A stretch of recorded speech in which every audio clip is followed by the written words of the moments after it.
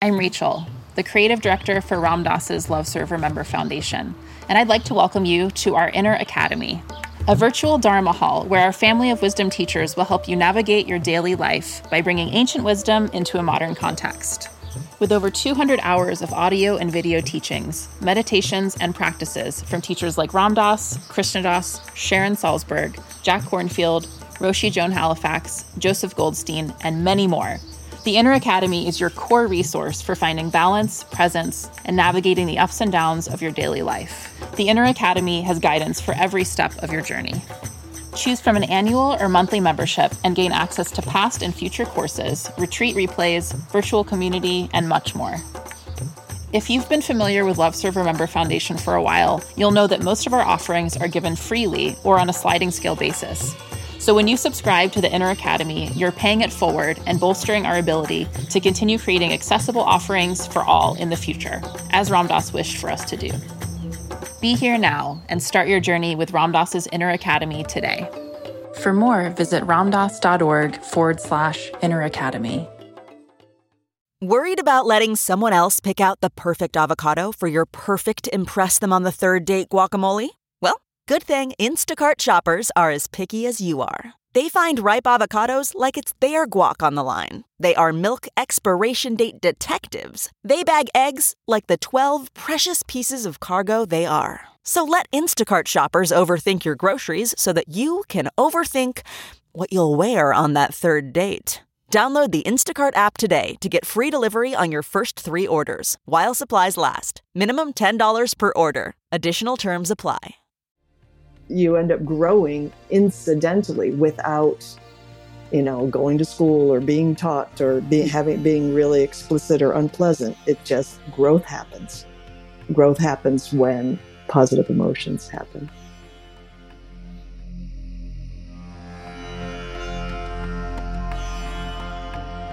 Welcome to the Metta Hour with Sharon Salzberg, where Buddhist wisdom meets everyday life. This podcast is brought to you by the Be Here Now Network and features interviews with the top leaders, teachers, and thinkers of the mindfulness movement and beyond. For more information, visit BeHereNowNetwork.com/Sharon. I'm Sharon Salzberg, and today I'm speaking with Dr. Barbara Fredrickson. Barbara is a Keenan Distinguished Professor of Psychology and Neuroscience at the University of North Carolina at Chapel Hill, where she directs the Positive Emotions and Psychophysiology Laboratory. She's an award-winning teacher and also among the most highly cited scientists worldwide. Her books, Positivity and Love 2.0, have been translated into dozens of languages. Barbara has been president of the International Positive Psychology Association and the Society for Affective Science. In 2017, she was honored with the Tang Prize for Achievements in Psychology, awarded to recognize exceptional career contributions to the well-being of humanity. It's really wonderful to have you here today. Oh, it's great to be here, Sharon. It's wonderful to be in conversation again. I have so many wonderful memories of you in various situations, including both being on a panel with His Holiness the Dalai Lama and our eyes meeting over oh my God, I'm like, this is kind of intense. Yeah, this is happening. Yeah, really. Yeah. And, I think we first met at IMS and got to do that Rubin Museum. Yeah, that was great. And I learned something from you that was, I'll bring it up, and it's still, I think you've since changed your mind, but it changed my thinking. So it was okay. Good. Cool. Yeah, no, I've learned many things from you, including, I think we also met early on in a motel I was staying in North Carolina. Right. You were giving a talk in my area, and I thought, let me take advantage of this. Pick your brain about loving kindness meditation, which was really new to me at the time. No, it's really wonderful because, I had a very kind of classical Buddhist background, not early on when I was living in New York City, but once I'd gone to India as a college student.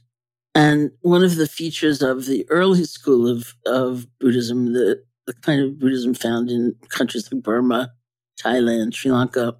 And it's interesting because it's sort of a principle some people would say about writing, about the craft of writing. You start with a problem, because that's where people generally are at. So they don't feel isolated. They don't feel alienated from what you're saying. So you start with a problem. And you were kind of starting from the positive side of things. And I kept thinking, I'm not used to this. Yeah. Let's talk about fear. Right. Yeah. Well, I did have a problem in that it was more of a academic intellectual problem, which is why isn't anybody talking about the positive emotions? Right. Yeah. So that was my problem. Yeah. Yeah, it's a good point. Yeah.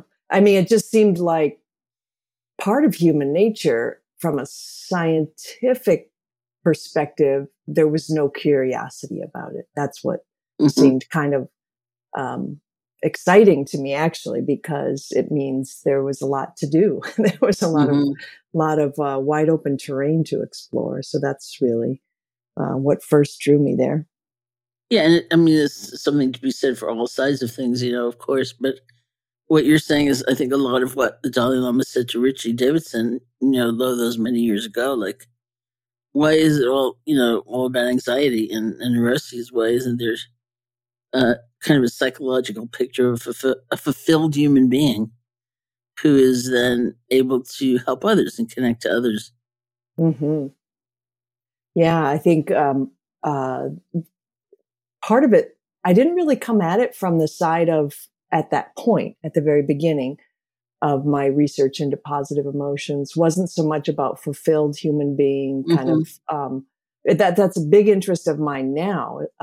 But at the very early stages, it was, Richie was part of that first wave of, well, maybe second wave of scientists interested in emotion. There had been an earlier wave of just very small ripple in the 60s, after, at least 50 years of being totally banished from the science of psychology. Emotions couldn't even be touched because it was like a third rail. Didn't seem scientific enough for a very fledgling field. But when emotions started to get talked about, it was only the serious ones, the anxiety, depression. Even people had whole research programs on disgust, and, everything was lumped into happiness and nobody was studying it. And so that's, it really struck me that the theories for why humans evolved to have positive emotion, or to have emotions in general, just didn't fit for the positive emotions. So we needed to start over and kind of understand how they fit into human evolution, in a way that made sense, of when they occur. And, because they're not occurring in life or death situations. So you can't say that positive emotions are about survival in a direct way. So that's where I kind of got curious about, well, maybe they promote survival in an indirect way. It's really fascinating. And I appreciate, my own background in the sense that I was suffering a lot when I went to India. And it was very reassuring to hear people acknowledge that in a way and say this is a part of a human life. It's not aberrant. You're not weird. That was maybe the most important thing. But if I look back at those early conversations, I met so many of my really close friends at my first retreat, like Joseph Goldstein or Krishna Das, Ram Das. There were any number of people there. And there was something about the incredible joy we were experiencing just by learning. And I look back at sort of I don't know, it was almost like the minor key of a lot of the conversations. It was like, and then my breath, it fluttered, Yeah. You look back 50 years and you think, do you really care that your breath fluttered, But it's like, I did, it's like, because I noticed it. Yeah, it can be fascinating. Yeah, that's true. And there's, what you're pointing out is that there's so many forms of positive emotions, not just, sitting back and saying, oh, I'm happy. It can be, intrigue and awe and, like noticing those small details in your breath, that's fascination. And, so a lot of the positive emotions we overlook are these sort of learning ones or maybe more intellectual ones rather than, enjoying somebody's company is a different kind of positive emotions. Enjoying beauty in the natural world is a different kind. Yeah, I quote you, as you know, so often. And I had one editor of one earlier book, I quote you, is that we were just chatting and I said I have 2 books coming out in which you feature prominently, at least in one, maybe both, I can't remember. But the earlier books, I had one editor complain saying, why don't you just send out a newsletter saying people should go read Barbara's books? It's a little much, don't you think? Oh, okay. I realize when I quote you, I tend to say positive states rather than positive emotions because I don't know that many people would recognize fascination as an emotion, for example.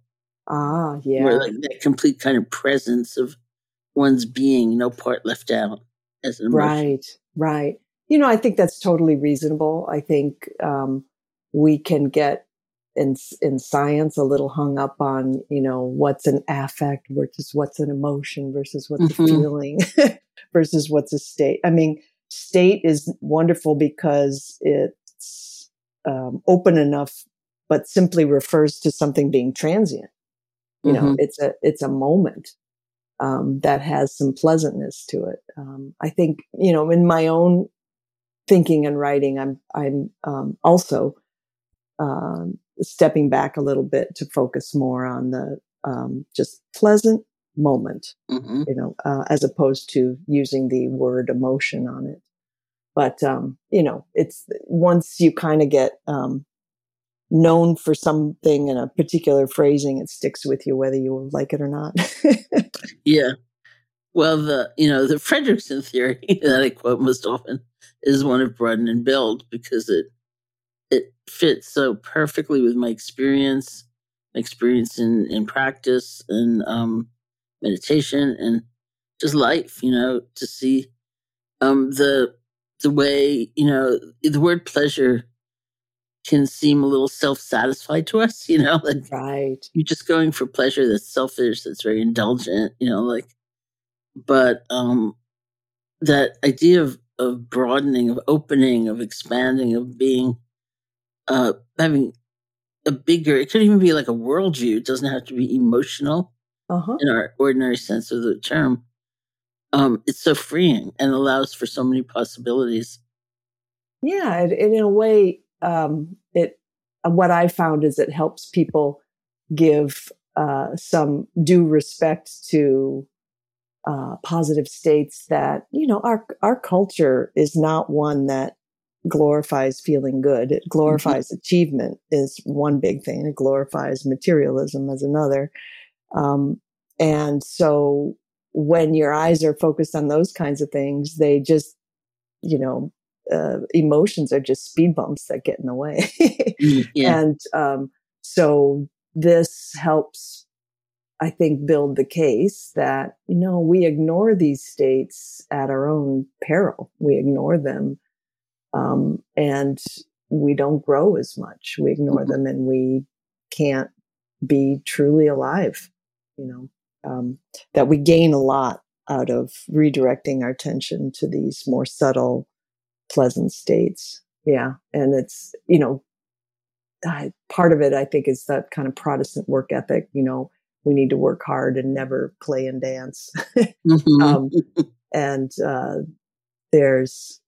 I think there's a lot missed about human nature from that. But one of the things I think is so fascinating is, I come at this from an evolutionary biology, evolutionary psychology perspective. And then when I got to know your work and other work in, Buddhist psychology and, contemplative practices, I'm like, wow, just focusing on what is it like to be human can get to the same answers, from a very different perspective. So I've loved seeing the consilience between contemplative wisdom and what comes out of science. I mean, it's really a source of awe in a way. So when you began your scholarship, it was in the realm of evolutionary psychology. Mm-hmm. Mm-hmm. That was kind of the backdrop to the beginnings of emotion science, or the rekindling of emotion science in the late 80s and 1990s. And I got my PhD in 1990 and started a postdoc in emotion. One of the reasons why the National Institute of Health invested in a postdoc program in emotions was it was not being taught in any graduate programs. So there was never a class on the science of emotions back then. So there was a lot of building and catching up to do to get people trained to work in this area. And so I was lucky to be part of the first wave of that. It's so interesting. It's hard to imagine now what's left over. Yeah. It's, you mentioned, one of my, two of the organizations that I've been part of leading, the International Positive Psych Association and the Society for Affective Science. Neither of those would have even come close to existing when I was in graduate school. They, nobody had even thought about looking at the positive psychology or even emotions. So it's been kind of fun to help build new corners of my field. Oh, yeah, and was like the theory of broaden builds was built on clinical experience, on your own experience, or on models that were just beginning to emerge then? Yeah, it was not clinical experience or my own experience. It really was from trying to understand from a logical evolutionary perspective, how could these pleasant, uplifted, momentary states have been valuable to our human ancestors? I mean, there was one take that was prominent at the time in evolutionary psychology, which was implicitly arguing that, well, negative emotions are about survival and positive emotions are about reproduction. And, evolution depends on both of those.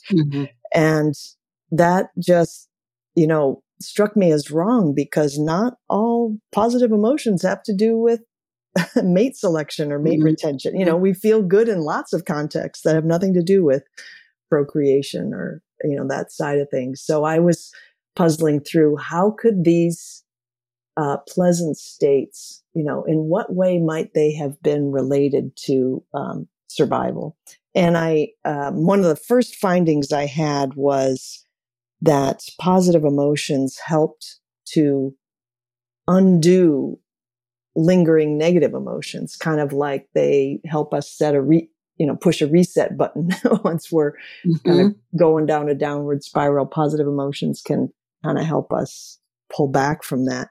And very early, as in my career, I went to a conference, scientific meeting, and I put out the question, maybe this is one of the functions of positive emotions. And, actually the broaden and build theory came from somebody really taking me to task on that. And the audience is like, you're using the word function too loosely. We could call it an effect. It's not a function. You need to make a more serious argument about function.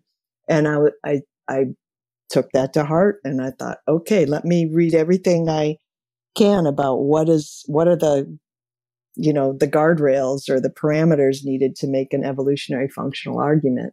And doing that and reading all the little bit of science that was out there on positive emotions, like Csikszentmihalyi's work on flow. And there was this other work by a scholar named Alice Eisen on creativity, how positive emotions made people more creative and generous.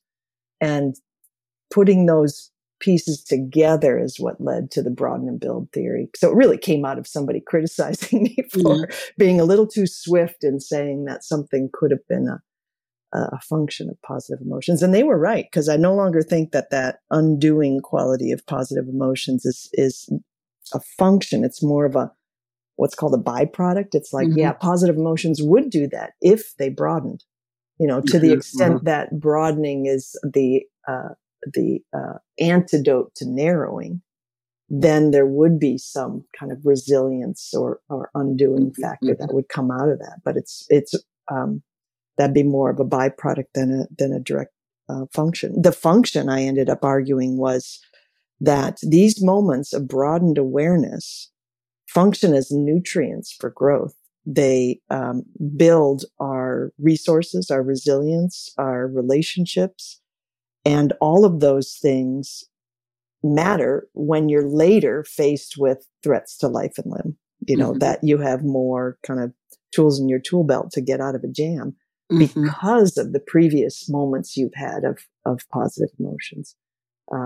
That's really consistent with the research on why play is so prominent in youth and of many different species, because there's so much to learn when you first arrive on in life, that play is a way to help kids and juveniles of any species get up the learning curve quickly. So that's where growth is without trying to grow. That's the cool part. It's just, oh, that was fun. Let's do that again.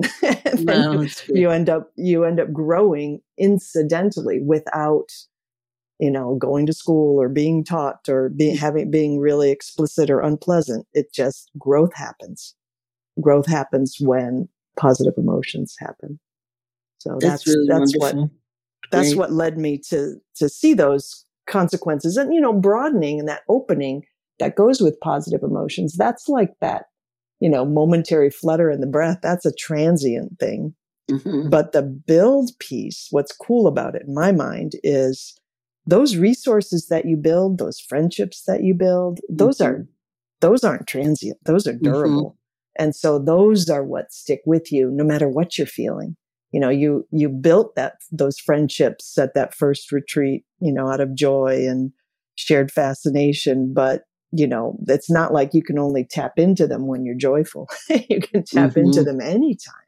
So resources have this enduring quality to them that's the ticket to how it would have influenced our ancestors' human survival.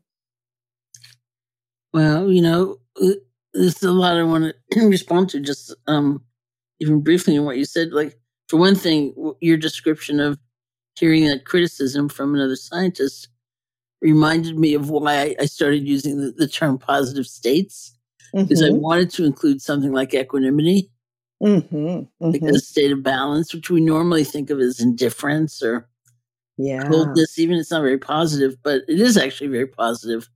Right. That balance can receive and see options. And, if you think about just an ordinary, for some people, daily experience of going to a meeting, and some people are extremely fixed on their point of view and the resolution to the problem they want to see. And there's like no space in there.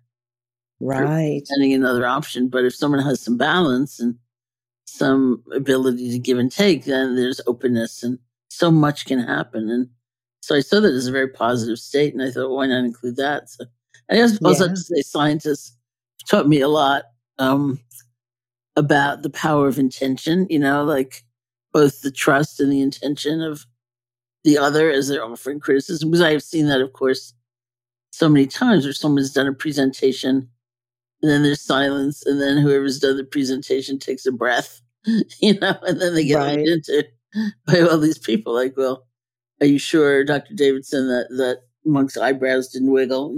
His physical movement would provide the same kind of effect as what you're saying is happening in the brain. It's kind of remarkable. And in the best case scenario, which I have seen and honor so much, everyone's just looking for the truth. Right. Everyone just wants to see what's true. In the worst case scenario, I would imagine one is sitting there thinking, I wonder if they want my grant, Right. And it's not a wholesome process. Exactly. Yeah. There's so many different ways to get kind of pulled down into the unwholesome incentives, of any career. I'm certain. But yeah, one of the things that I love about what I do is that with the concept of academic freedom, I get to study what I think is the next important question. And I'm not, I can follow the clues to what interests me without, once you are granted tenure at a university, without concern for what's the career outcome if I do this? What's the career outcome if I do that? It's, it's like my job is to follow the questions wherever they go. And that's the fun part. Yeah, it's, and, because I started getting interested in potentially one of the reasons I first wanted to talk to you all those years ago is that I got this idea in my head that loving kindness meditation, maybe I could use that to test my theory, because I had been in gone through a few years where I was testing the Broaden hypothesis. And that's something you can do in a laboratory study because you're looking at the momentary cognitive effects of an emotion. But when I wanted to switch to test the build part, which is to me, in that once the theory came together, it was like, well, that's the consequential part. Does it really change people? Does your daily diet of positive emotions lead to a new you 6 months later? And I had started on that path trying to think, well, what am I going to do to get people to increase their positive emotions on a daily basis? And had a couple things that in theory should have worked. And we did studies on them and they didn't work. And then just by chance, I was introduced to loving kindness meditation. It was like, I don't have to reinvent the wheel. Somebody has done this already. Not only somebody, but, it's going back millennia. So it was sort of a realization that I could use this ancient wisdom to test modern theory. And the pursuit of that was so rewarding and gratifying personally and professionally. I remember those days too, of course, because it was almost unknown that somebody would be interested in research in loving kindness. It was things that had been maybe one study on physical pain. Yes, exactly. Yeah. And that was a really, small one, intriguing one. And actually done by somebody who I'd met early in my career. So there was, it's a small world phenomena. But I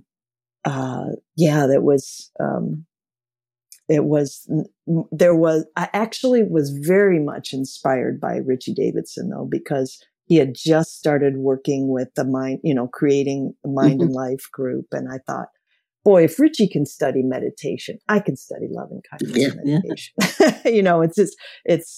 He brings a lot of credibility to that. And it sort of paved the way for serious science on meditation. And so I just opened up helped to open up a new corner of that, looking at the, not just mindfulness, but loving kindness as a practice.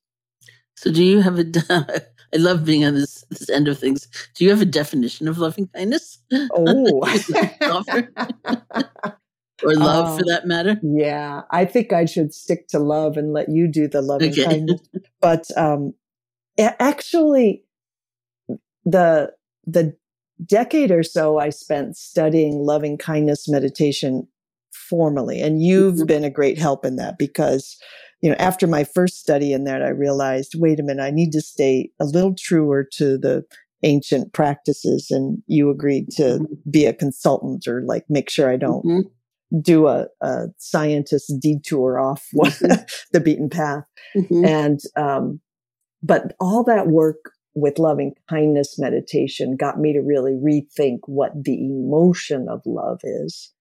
And that was in parts inspired by previous emotion theorists saying that love is a pleasant state that is co-experienced by people. And so the definition that I've been using for love is when positive states resonate between and among people, so that we aren't simply being one individual feeling good, but it's a two or three or group or whole stadium. I tend to work with pairs of people, but pairs of people feeling the same thing at the same time. And, here's another place where Western science really favors the study of individuals. I mean, I'm in psychology. It's often defined as the study of individuals. And we had thought of, when one person feels something and the other person does too, the language was around emotion contagion, that one person's emotion was caught by another. And what I began to think is like, we got to step up a level of analysis here and look at what's happening between people. It's not really one person having it and another person catching it. It's being co-created by and between people. Mm-hmm. And so that's what I am venturing to say is how your body experiences love as a co-experience of positive emotions. Now, that's not what our culture calls love. Our culture calls love for romance and marriage and commitment and loyalty. But from a broaden and build perspective, what I'm arguing is that positive emotions that are co-experienced with others broaden more and build faster and bigger. And so love becomes an especially important positive emotional state because it's where the most growth and openness lie at its best.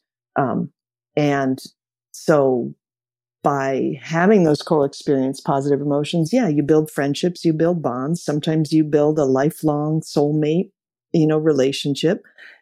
And those are the things that we as a culture tend to look at and point to and say, oh, that's love. Those relationships are love. And I'm just trying to look a little earlier in the process and say, well, maybe the moments that kindled that can be considered love too. Mm-hmm. So that's the definition of love I put forward, is that it's co-experienced positive states, that not just any co-experienced positive state, it has to have a kindness in it. It has to have this mutual care and concern. And the science is showing us that when people are in kindness synchrony with positive emotions, there's also a biological synchrony. People's heart rates and sweat glands rise and fall at the same time. And so it really does make you question whether the emotion is belonging to the group or the pair as opposed to an individual. So it's looking at emotions and positive states as collectively created. And so where loving kindness really influenced my thinking, the traditional contemplative practice, is that, when positive states are blended with kindness, care, and concern for another person, they're elevated even further. It's not like, what would be excluded from this definition is two people laughing and making fun of another person, or, you know what I mean? Something that has a kind of a ill-tempered or ill spirit, or even a hierarchy, this kind of positivity resonance kind of blurs the boundaries between people, so that hierarchies kind of slip out of view and you just feel like you're connecting, as opposed to following. So I don't know. That's getting a little. You asked a simple question. I gave you a long. No, it's wonderful. I loved it. In part because I sort of followed after you. I think in that in the traditional teachings, the term is loving kindness. You don't really hear love. Maybe in later evolutions of Buddhist teaching you would, but not so much here. And I've had scholars and translators come to me and say, stop being so cutesy about it. You just mean love. Just say love. Like, what does loving kindness mean anyway? But it's a very complicated term for us. And we mean so many different things when we say love. And sometimes it really, frankly, is a medium of exchange. Like, I would love you as long as, Right. Love me in return. I would love myself as long as I never make a mistake. And we know the fragility and like the sheer breakability of that state. It's not quite the same is what they Right. mean by loving kindness, which is almost like a resource within ourselves we can reach for but rarely do. Mm-hmm. And so what is that resource? The traditional translation would go on to describe it as friendship, but I tend to shy away from that because, as we all have seen, there's very sad, even heartbreaking situations where one might come genuinely to a state of love for someone else, but for a whole variety of different reasons of discernment and intelligence and self-care, it may not be wise to spend time with them. It may Yeah. not be that smart, especially if your habit has been to always kind of defer to the needs of another and not really take care of yourself. Mm-hmm. Maybe you need a little bit of space or caution or something Mm-hmm. like that. So I don't, like, people often say to me, I don't know about developing greater loving kindness because then I can only say yes. I can only Oh, smile. yeah. I can only be sweet. I can Yeah. only let them move back in. I can only give them more money. And it's of course not true that there's a whole variety of action that's available to us that we might take, one kind or another, based on history and discernment and balance. Like, what about a little loving kindness for ourselves at the same time, Right. Um, Right. so I don't like the thought of the state or the trait being wedded to a certain kind of action. Right. Right. And I think that's um, something of, seeing it as a quality of the moment or a quality Mm-hmm. of your heart or a quality of, a way of being allows it to be something that can be cultivated, but isn't always going to be present. Mm-hmm. And so it needs to be recultivated. And so, that's where the practices come in. Yeah. And actually, one of the interesting pieces was, having done the work on, how does loving kindness meditation, how does mindfulness meditation affect people's daily interactions and daily emotions? I'm arguing that love is something that is a co-experience of positive emotions between people. And yet these practices that we do, as an individual help us cultivate them. But it just, in a way, I feel like what it does is it builds your capacity for connection later. That it's not, that the loving kindness as a practice is you're practicing for the rest of the day, for the rest of the life, not necessarily the benefit isn't all in the sitting moments. That's right. In fact, I use the word, when I'm asked, how do you define loving kindness? I say connection. Yeah. It's deep knowing that our lives have something to do with one another. Yeah. Yeah. I think that's really compatible with the way I've been thinking about it too. And, and I can't tell at this point, whether I got these ideas in part from just listening and absorbing what you say all these times. So there is who knows where it came from first feeling. Because, I loved your book, Faith, that idea of placing the heart on a particular concept or idea, or just, having that, connection to an idea or faith that, a relationship will work out eventually, or, just anything like that. It's to see that as a heart quality as opposed to a mind quality seemed really important. I'll tell you something else you're very famous quoted for in kind of Buddhist circles, so to speak, or meditation circles. It doesn't have to be Buddhist, but in the Buddhist psychology, which is one of those very exacting psychologies, where fine differentiations for us in English are like distinct, differences between two states in another language. And you wouldn't kind of confuse the two, but we do here. And, the two words that are often used synonymously as though they were exactly the same are loving kindness and compassion.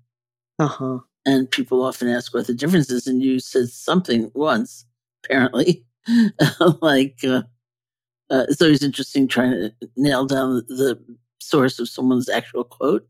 Uh-huh. I was just talking to an author to get her permission for a quote, which sadly I did take right off the internet, so there was no attribution like this page of this book or something. Right. So I got in touch with her and I asked her, and she was quiet for a moment. She said, "Sounds like me, but I can't tell you where I said it, so maybe don't use it." So great. Right. But my vague memory is that you were at a conference somewhere and someone asked you about compassion. You said something like, "Compassion is love that's looking at suffering." Yeah. And what's interesting about that is I can remember the light bulb that where I got that concept from was I'd heard a presentation by Jimpa, the translator for His Holiness the Dalai Lama, at a compassion meeting, the Science of Compassion meeting held by some of the folks who do a compassion center at Stanford. Mm-hmm. But the meeting was in Colorado, up in the mountains. It was gorgeous. And so the idea actually came out of contemplative scholarship. And it occurred to me that, of course, all the Four Noble States or whatever, the loving kindness, equanimity, compassion, and mudita. I named a cat Mudita because I love that idea of joy and joy. Yes. Yeah. And one thing that he had emphasized was that, in different traditions, different ones of those, Four Noble States kind of take the center stage. Mm-hmm. And he had mentioned that, one perspective is that, the loving kindness is in the center of it. And whether you're faced with someone's suffering or someone's good fortune would turn that loving kindness into either compassion or mudita, the joy in someone else's good fortune. And so that's that helped me see this sort of aha around that. Mm-hmm. Love can be the same concept in different different contexts, and sometimes our contexts are awareness of somebody else's suffering, and then the love that you would have, trying to be cultivating a warmth and kindness towards them is just going to bend towards compassion, or bend towards delight if things are going well for them. And it occurred to me that the dimension of another person's suffering to another person's good fortune, that's kind of out there in the world. Mm-hmm. You don't really have that much control over that. What you do have more control over is your own inner state of kindness and connection. And then when you become aware of what's happening with the other person, that love gets transformed to compassion. That love gets transformed to sympathetic joy. So that really struck me as a helpful way of looking at things. And so it tickles me to see me being attributed it with something from a scientist perspective, because I was just, very much influenced by the contemplative scholarship there.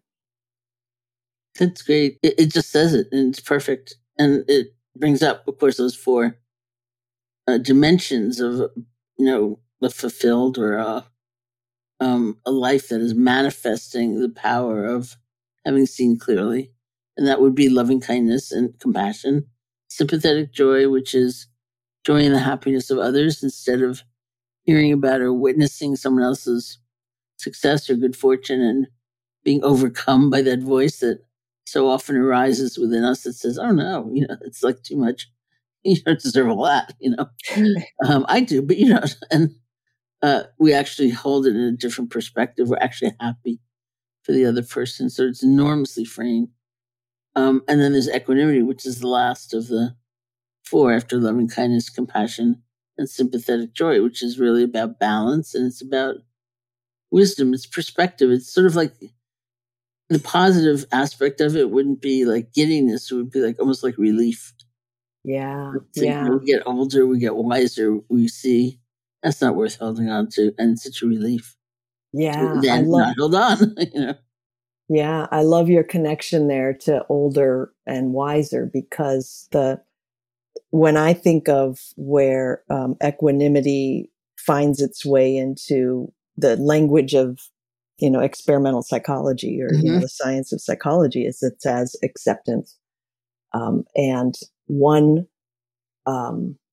key finding over and over again is that older people tend to be happier than younger people. Which kind of strikes some people as odd, because they know some curmudgeonly old person that they can't let go of.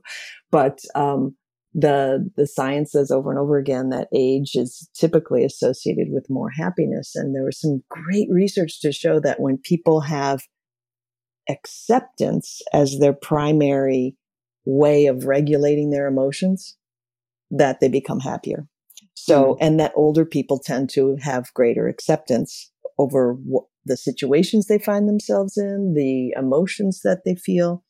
And so, there's less kind of getting caught and stuck in one, negative state, or jealousy, or, why didn't this go my way? There's this, it's sort of like after you've lived a few decades, you're like, oh yeah, this is how this kind of thing unfolds. And you can have that acceptance, but, you can also cultivate. And so it's like, how can you get that good stuff of being old earlier?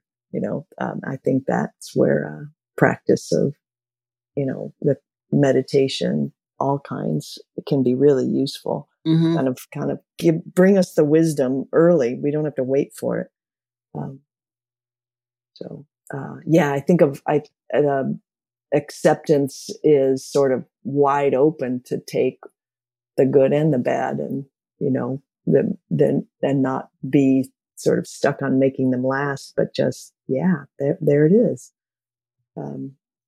But there's also another layer in there where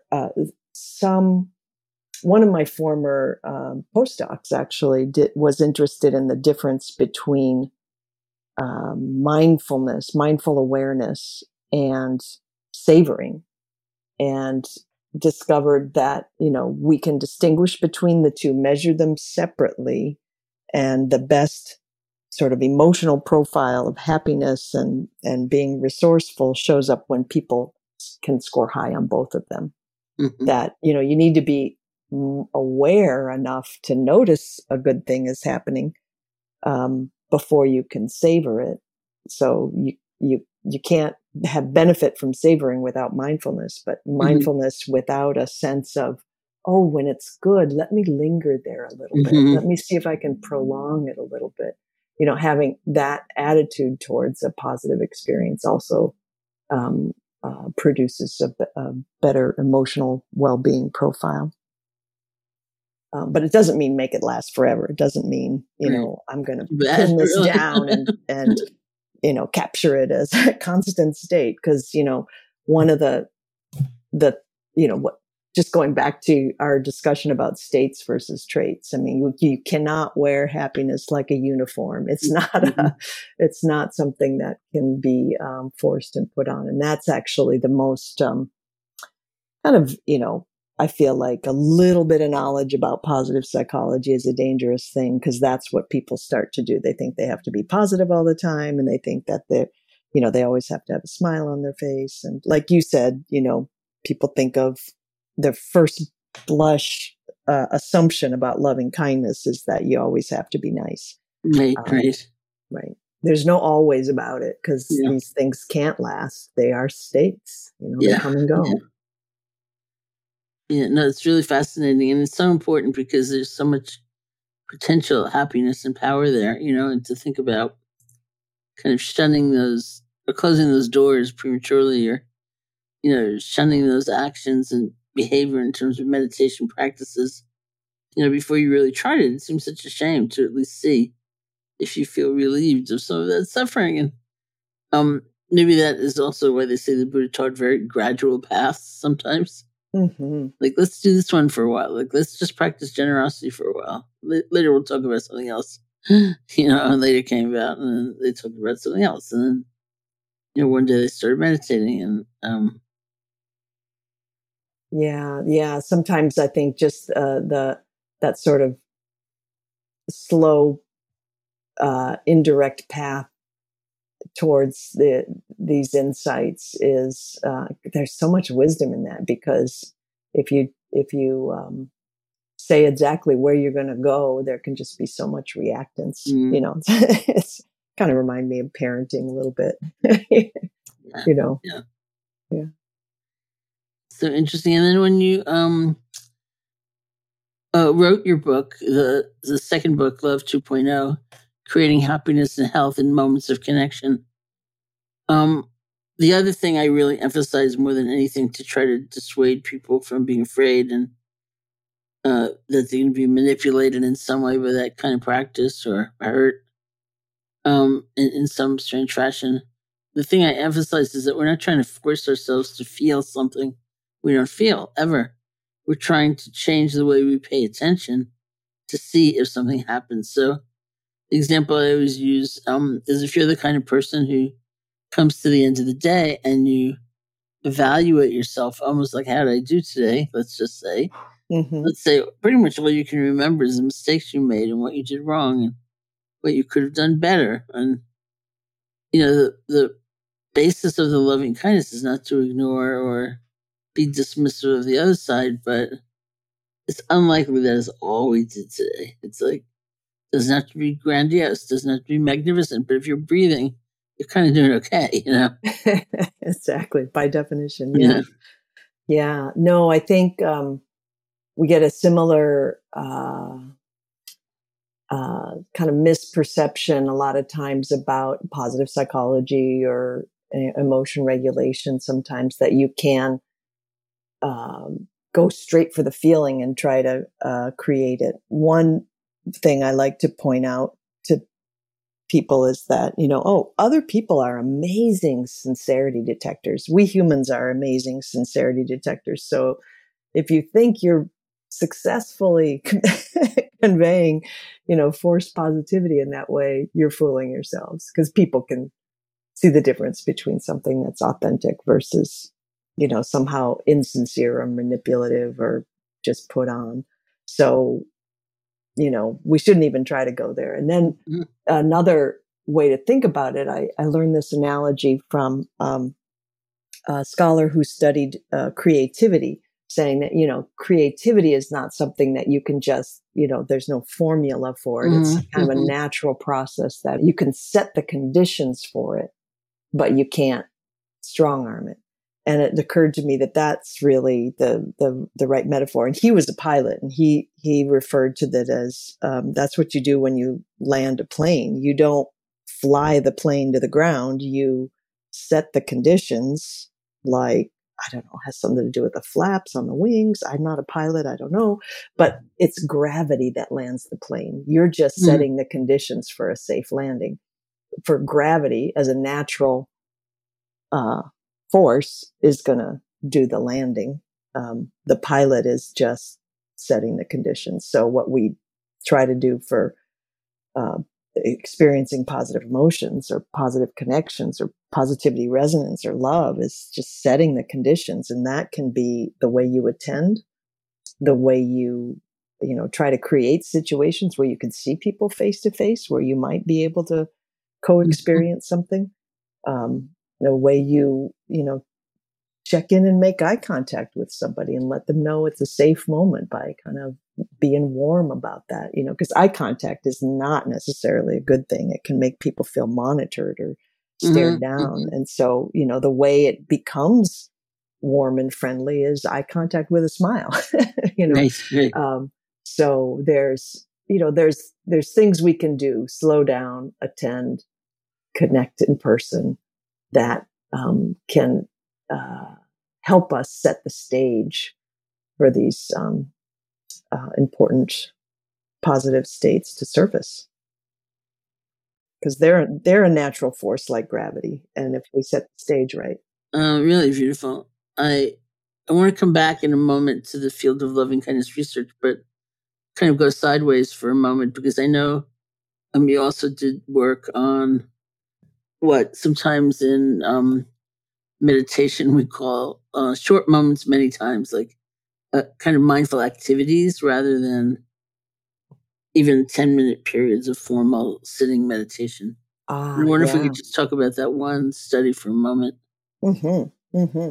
Yeah, this actually was a product of me realizing that I needed some better advisors, or just advisors at all, on people who really knew contemplative practice and were teachers. And so that the early stages of my designing these larger scientific studies on what are the benefits of loving kindness meditation versus mindfulness meditation and so on was where you were there as a sort of the loving kindness key experts, and then a couple people who were the teachers, Sumi, who you introduced me to, Sumi Kim, and Mary Brantley and Jeff Brantley helped really guide me through the mindfulness literature. And just in designing the study, the instructors, the meditation instructors, were saying, well, we teach this informal mindfulness. Shouldn't you be measuring that too? You know, and so it's like, oh, right. Of course, that's a key part of the teaching. And we were only measuring, initially planning to measure formal meditation practice. So we fashioned a question in the daily reports that we had people do as they were, in a 6-week meditation workshop. After asking people, did you practice today in a formal way? We also asked people, were there any moments where you found yourself trying to be mindful in the moment, or trying to be, loving in the moment, or caring, compassionate in the moment? And did those informal moments happen not at all? 1 time, 2 times, 3 times, or so many times you couldn't count. So the key for us in measuring it was that we had asked about the frequency of it.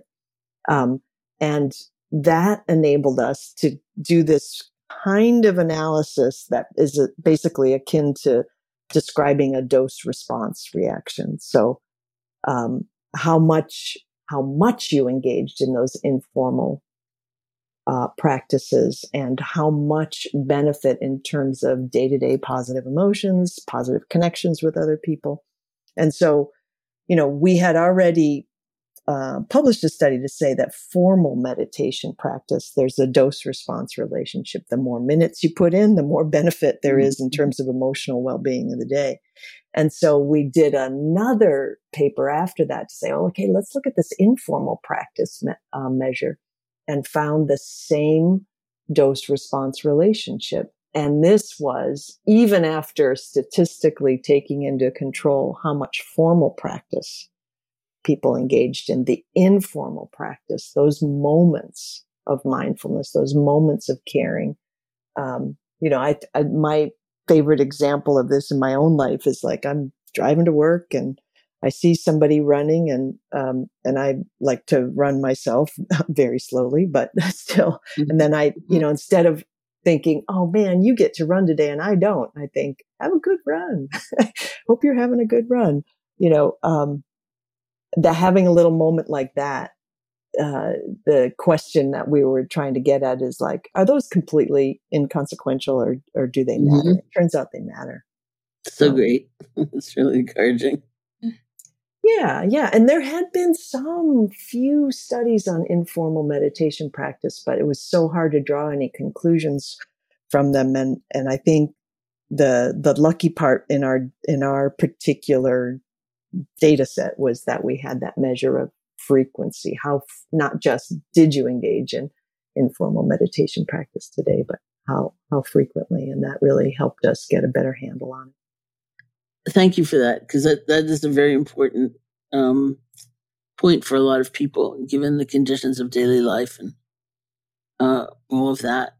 And I want to hear from you, if possible, about the burgeoning field of loving kindness research, since it's sort of like the interest that was sparked in mindfulness as a quality and as a modality of as a methodology was much earlier. And it feels like something has happened in the last few years that has made loving kindness and compassion research be much more available or interesting to people somehow.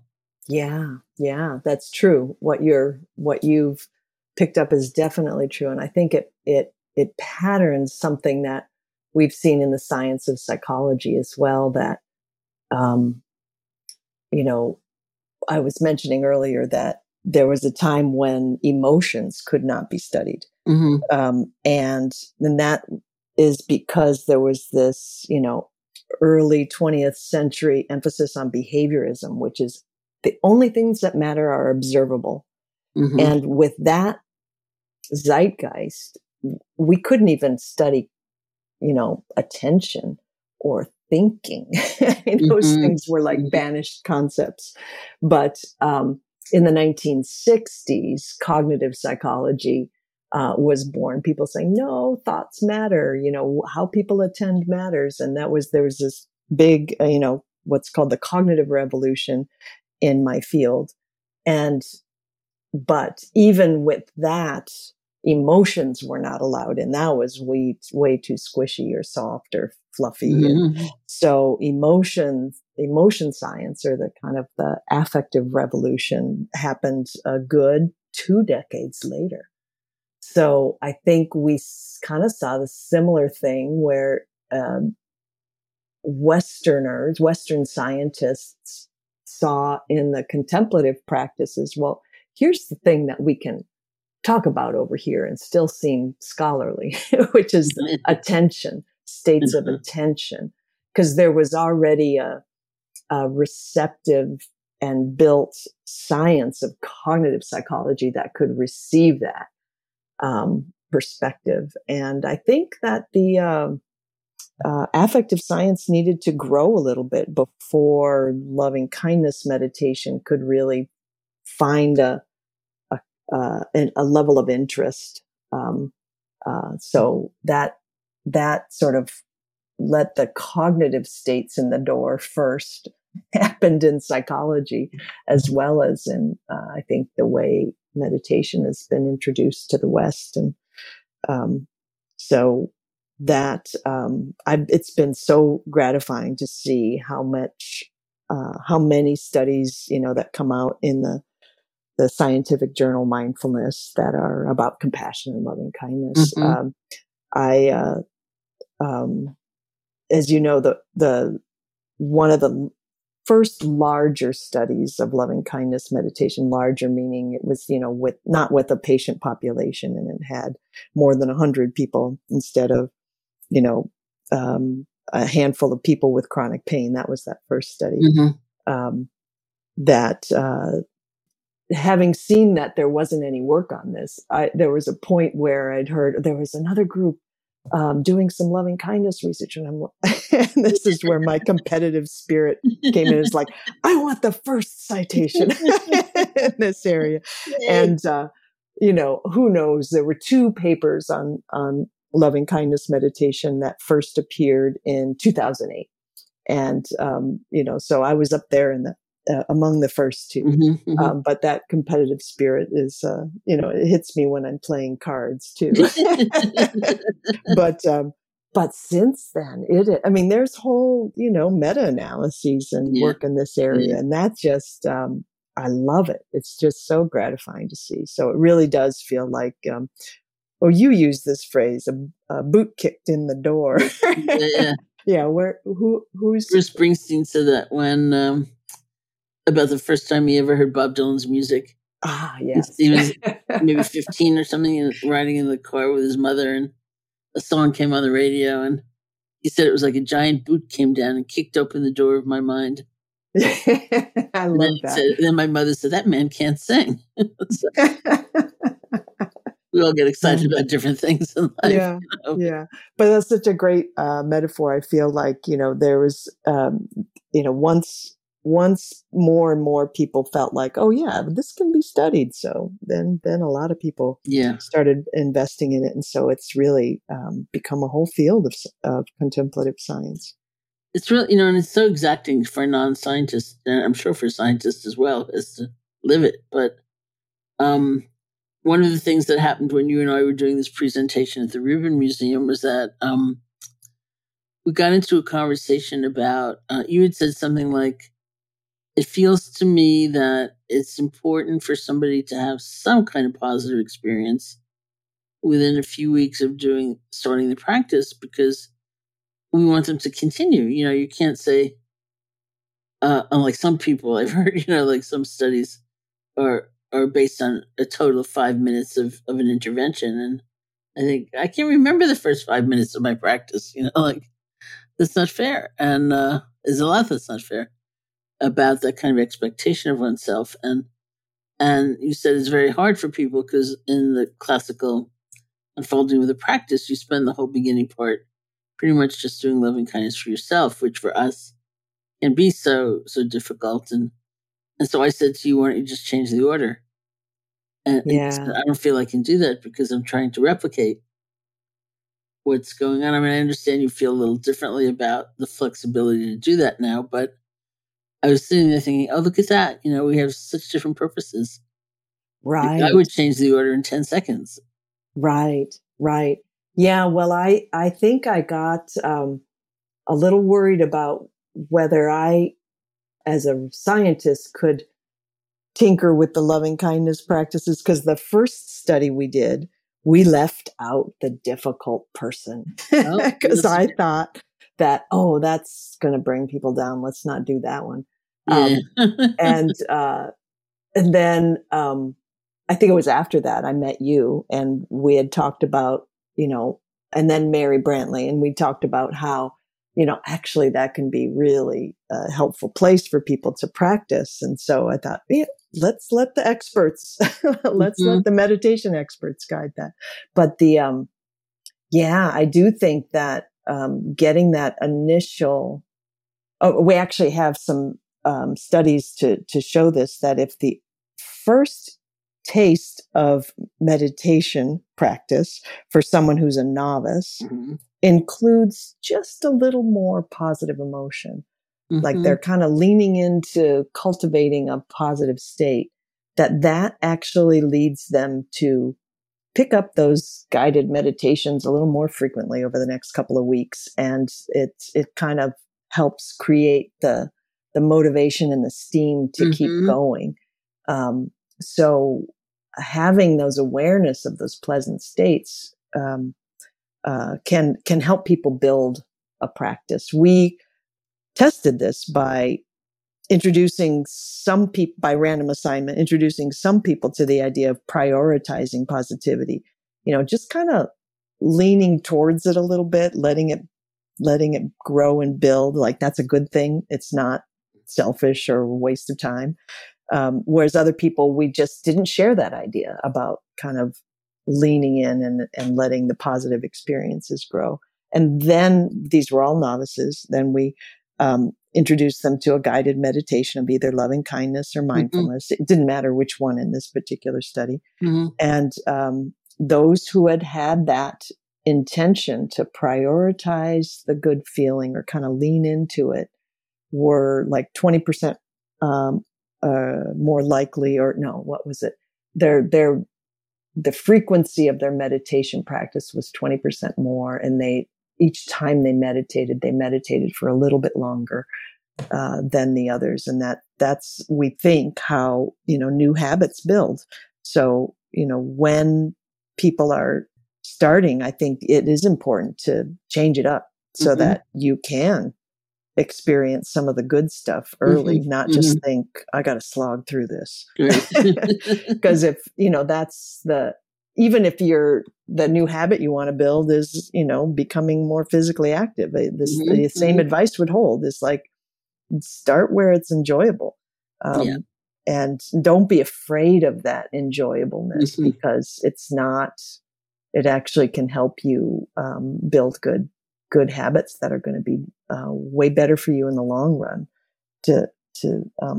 grow from there. I mean, you got to have your wits about you, because if you're just going for the high of pleasure, you might get addicted to something that's not a wholesome activity. You could become a gambler or an addict or whatever. But so you got to keep your wits about you. But for things that in your mind and in terms of the world's wisdom, that's a healthy behavior. How am I going to build that into my life? Engineering in the enjoyment is actually a really smart approach. It's wonderful. And just as a last question, I'm wondering if you have current research that you're embarking on or you're in the midst of right now? Yeah. I'm actually just headed into a sabbatical year and very excited about it, because what I have been up to since my last sabbatical was really trying to build in the scientific evidence that fills in all the hypotheses, tests all the hypotheses that are in the book Love 2.0. Mm-hmm. And so since then, we've found that, these co-experience positive emotions, positivity resonance, it's good for our individual mental health. It's good for our relationship health. It's good for our physical health in terms of it's predicting, trajectories of low chronic illness over the next decade. Mm-hmm. And then if you look at people over 30 years, it predicts how long they live. And it's also good for public health, which we found that because the experience of positivity resonance, love, or these co-experience positive emotional states makes people kinder, more giving, more thoughtful, more humble.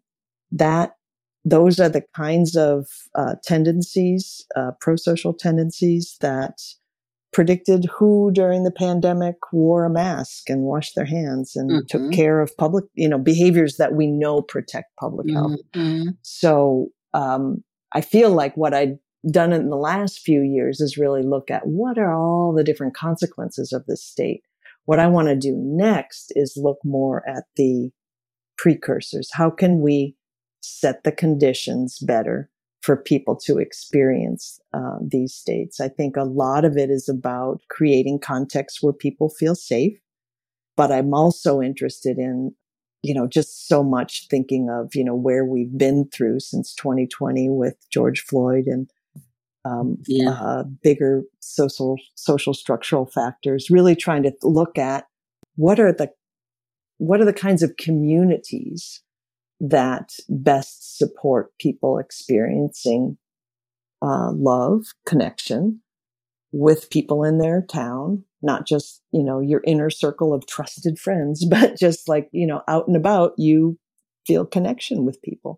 Well, we've found so far that economic inequality is really bad for that, especially if you are on the low income side.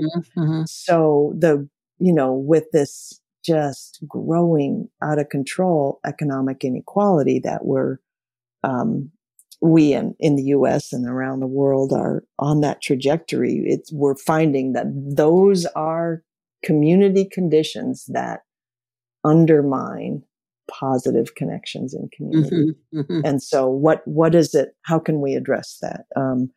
I'm interested in, if communities invest in the arts or build public spaces that feel more safe, are those antidotes to those situations. So I'm really interested in the personal, but also social structural conditions that help set the stage for better community living. I'm very interested in this connection love that people feel with what scientists will call weak ties, the people you don't know very well, strangers, acquaintances, coworkers.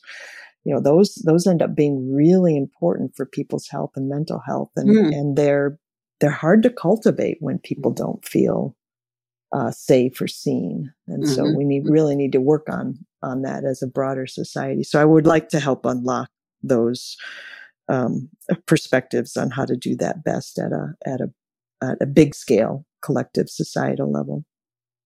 It's fabulous. It's like with directions it could all go, or kind of endless, but hopefully the ones that potentially could make a difference in people's lives and the degree of happiness will be really useful and can continue to expand its sort of virtuous cycle, Yeah.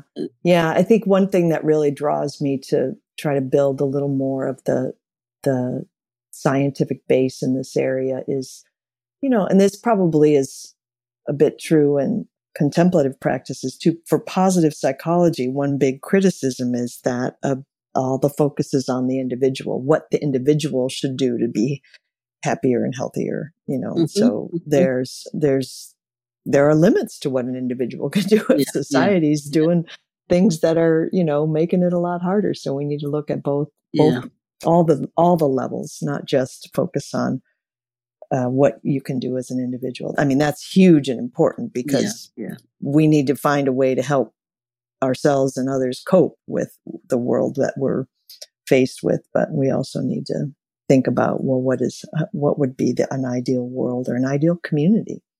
Wow, thank you so much. And a big thank you to everyone who's listening.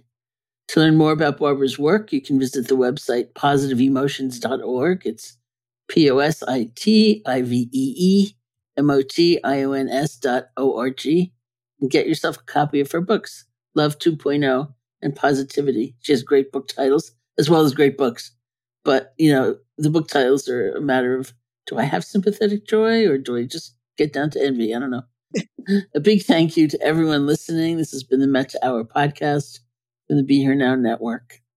May you be safe, be happy, be healthy, and may you live with ease.